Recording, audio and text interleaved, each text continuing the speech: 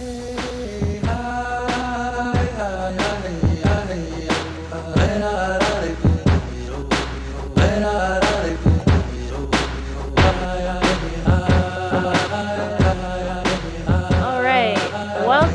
everyone to episode number 4 of the Get Into It podcast. My name is Aungelle. My name's Casha. And today we're going to be diving into dating and relationships, kind of that whole realm. All that juicy stuff. That juicy. I keep it juicy. I keep it juicy. I keep it plum.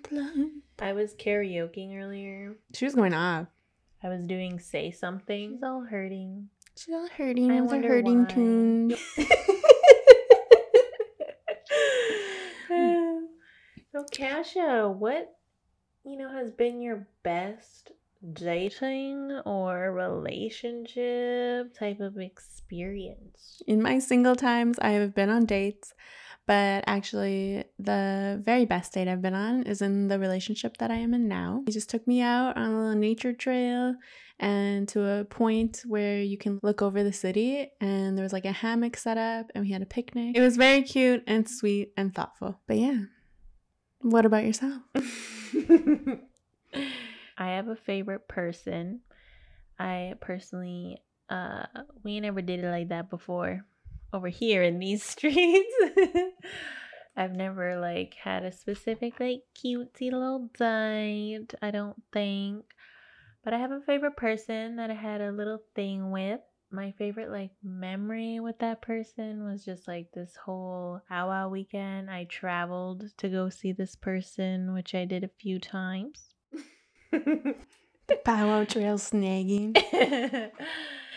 Yeah, so it was at a powwow and just the whole, vibe was super cute. This person was just being really, nice and sweet. And then later that night, the powwow had planned to have fireworks go off, and Northern Cree was singing some round dance tunes in the powwow circle, and there was a whole spotlight on them. And then so I was with this person when we happened to be walking by the entrance where the drum was really close to, so we had a perfect view of the drum and the singers. And you know how cute round dance songs are. They hit different. They really do. So especially Northern Cree. Yes. Oh my god. That's so cute. Everyone's a dream. Yeah. And so we're walking by Northern Cree, and the fireworks are going off in the sky. And, he's looking at me all cute. And then we're holding hands, and we're just standing there all cutesy. Simp. I'm simping. That whole night, just being together, we were really enjoying, the company. It's just my best experience and the cutest experience I've ever had with a person. Especially at a powwow. That'd be cute. The cheesy goals that Native people talk about. Mm-hmm. I didn't think I'd have that kind of experience, but I did. Dang. One time I saw a proposal go down at a powwow, and they did the 49er, and it was the sweetest thing ever. And I'm like, I want that regardless of who I'm with. They need to do that. I don't care. Just do it. Okay? Mans who's listening. So I know that most of your experiences are with Native men, good and bad, trauma and less trauma. But do you want to talk about that? Yeah, so I've only really dated, I guess, Native men.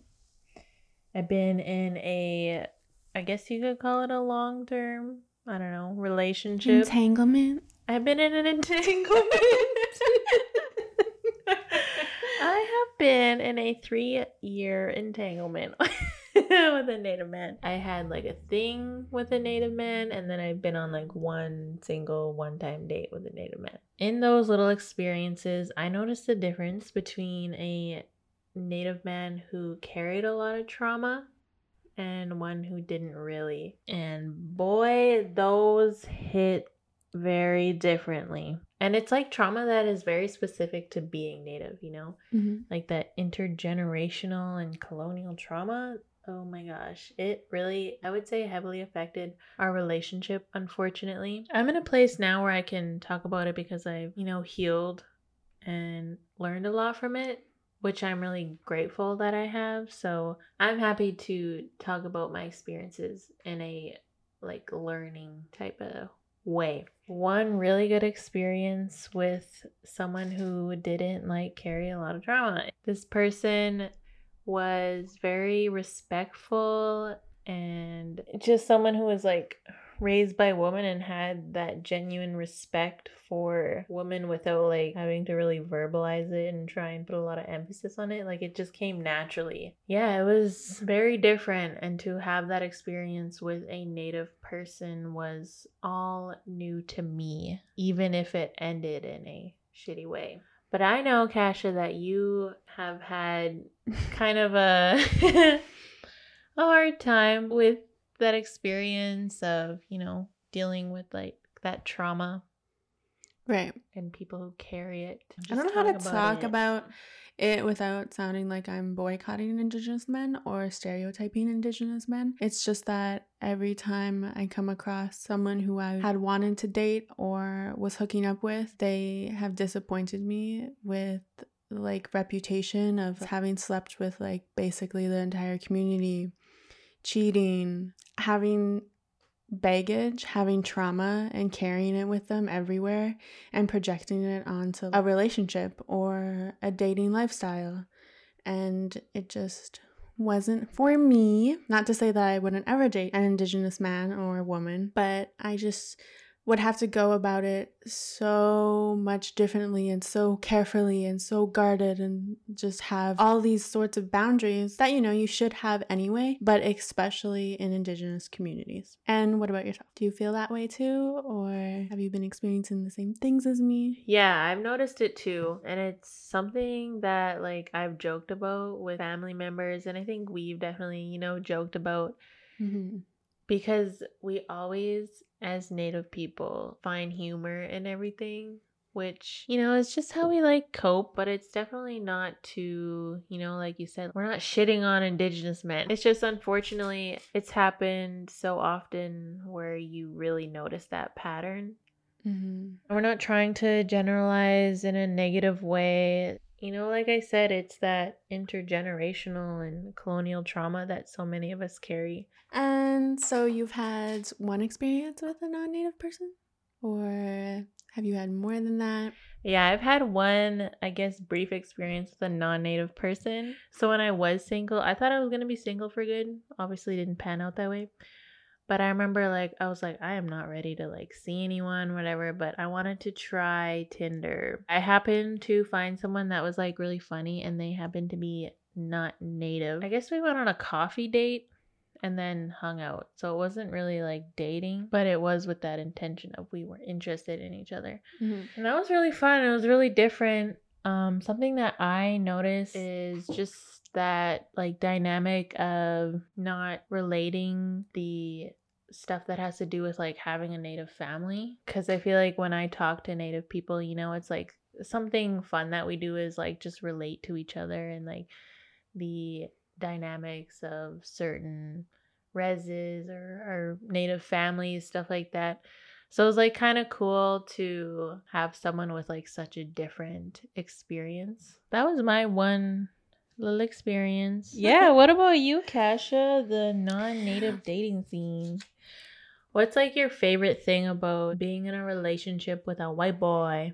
With a white boy. It is not having as much trauma as we do, not having to unpack it together, where it was like so intergenerational, because he obviously has traumas too, like childhood and stuff, but we live in two different worlds. Like he's privileged and white and grew up so differently than me and had different problems than me, and these are problems that he'll never have. And just to like heal together in that way is like so beautiful, so that eventually like we could have children that are secure in their identity and are ready to not be a part of a broken cycle. And I found a person that fits what I want. I really enjoy that part of my person. So I guess in contrast to that, what do you think has been like the biggest challenge? Or I know you've talked about like how other people see your relationship, which is very interesting because what does anyone else's relationship have to do with you, when you're like inflicting your own thoughts and opinions and feelings on someone else's relationship? Right. So interesting and like wild. Yeah, I've definitely had experiences where people, they were projecting their like identity crises onto me, especially Indigenous people that would come up to me and they like take away my experiences as an Indigenous woman because I'm dating someone white. Just because I'm dating someone white doesn't mean that I don't have these experiences or experience, racial like divides. And I'm just like, that is wild to project like that. It be your own people that inflict colonial violence. You know what that sounds a lot like? When fucking Native women would have their status card taken away for marrying a white man. I find it was a lot of people who just discovered their history of colonialism, especially in Canada, and automatically choosing to hate white people. I think a lot of people would like come for me in that way too. I do understand where like Indigenous people are coming from also. I'm not trying to be like those experiences are also invalid. I'm just saying you got it a little bit twisted though. Yeah, I feel like a lot of us do have a lot of work to do in regards to that like whole idea and scene of being with other races. And I think it comes back to, even without realizing it sometimes, that idea of blood quantum, because like our blood is so like monitored in both the US and Canada. I say US and Canada specifically just because that's like where a lot of the people that I follow are from and the people that I learn from, like Native people. But I know it happens to a lot of Indigenous people around the world, that monitoring of our blood and how Native we are, and that plays into so much of like our identity crises and everything. To even look at like the bigger picture of what the governments were trying to do, like they wanted this divide to happen for so many decades, that we would have a divide, that we would have an identity crisis between all of us, just to try to separate us so hard, just to like segregate us. When it comes from your own people, it hurts even harder because you're being a part of those systems that we're trying to dismantle, and you're projecting them onto me and onto other people, and it's hurtful. When I was younger, I used to think those thoughts of like that idea of watering down blood. And I saw this point before that was like, why don't we see it as indigenizing the blood? Why is our blood that's getting like taken away? So it's hard to like talk about this dynamic of dating white and Native without getting into, all of that juice, all of that juiciness, all that, identity stuff and blood quantum. But it's such important stuff to talk about. Yeah, for me, like I definitely used to say like I couldn't or would have a hard time dating a white person. I didn't want to have to translate myself all the time. And I think that would just be a part of it. Like even if I did now, like I know I'd have a hard time with that, but it's not like written off for me or anything. Because like I said, like my desires, they continue to change. Like I used to only want to date someone if I was going to be in a relationship. Now I'm like literally down for whatever. Yeah, there's so many options. Anyone. Yeah, that's a good conversation. Yeah. We had a good ass time. Yeah, something that me and Casha have dreamt about, to be all dramatic, is what was dating like pre-colonization. Right. I think I have so many like things in my head, and I hope it was like that, but maybe it wasn't. Like I'm picturing berry picking trips, a little hunting moment, a canoe ride in the moonlight, a little like canoe ride to like a sunset point, having like a fire, reproducing in a beautiful way, going to ceremonies together. Living in the bush together. Just real Indigenous fantasies. But I think it's cute because especially with some native poets, the way they write about like native love in these times. Trying to grasp what we think some of those pre-colonization love stories would look like and trying to bring them into modern love stories. It's so cute. Imagine you're like with your boo. All booed up. All booed up. All booed up in the bear rug. They're bringing you their dried meats, They just went hunting and they want to feed you. So cute. I wish we could just have a glimpse, Right? I wish I could just go back and just watch. Mm-hmm. Those must have been such cute times. Yeah. Must have been. All fucking sad. We'll never know. And we'll never know. Thank you. Now it's all DMs. Mostly Oh, Instagram. yes. I haven't been single in 3 years. Like, really have a single time in my life. And that, I think, is different even from right now because Hot or Not was popping. Tinder was, like, really just starting to pop off.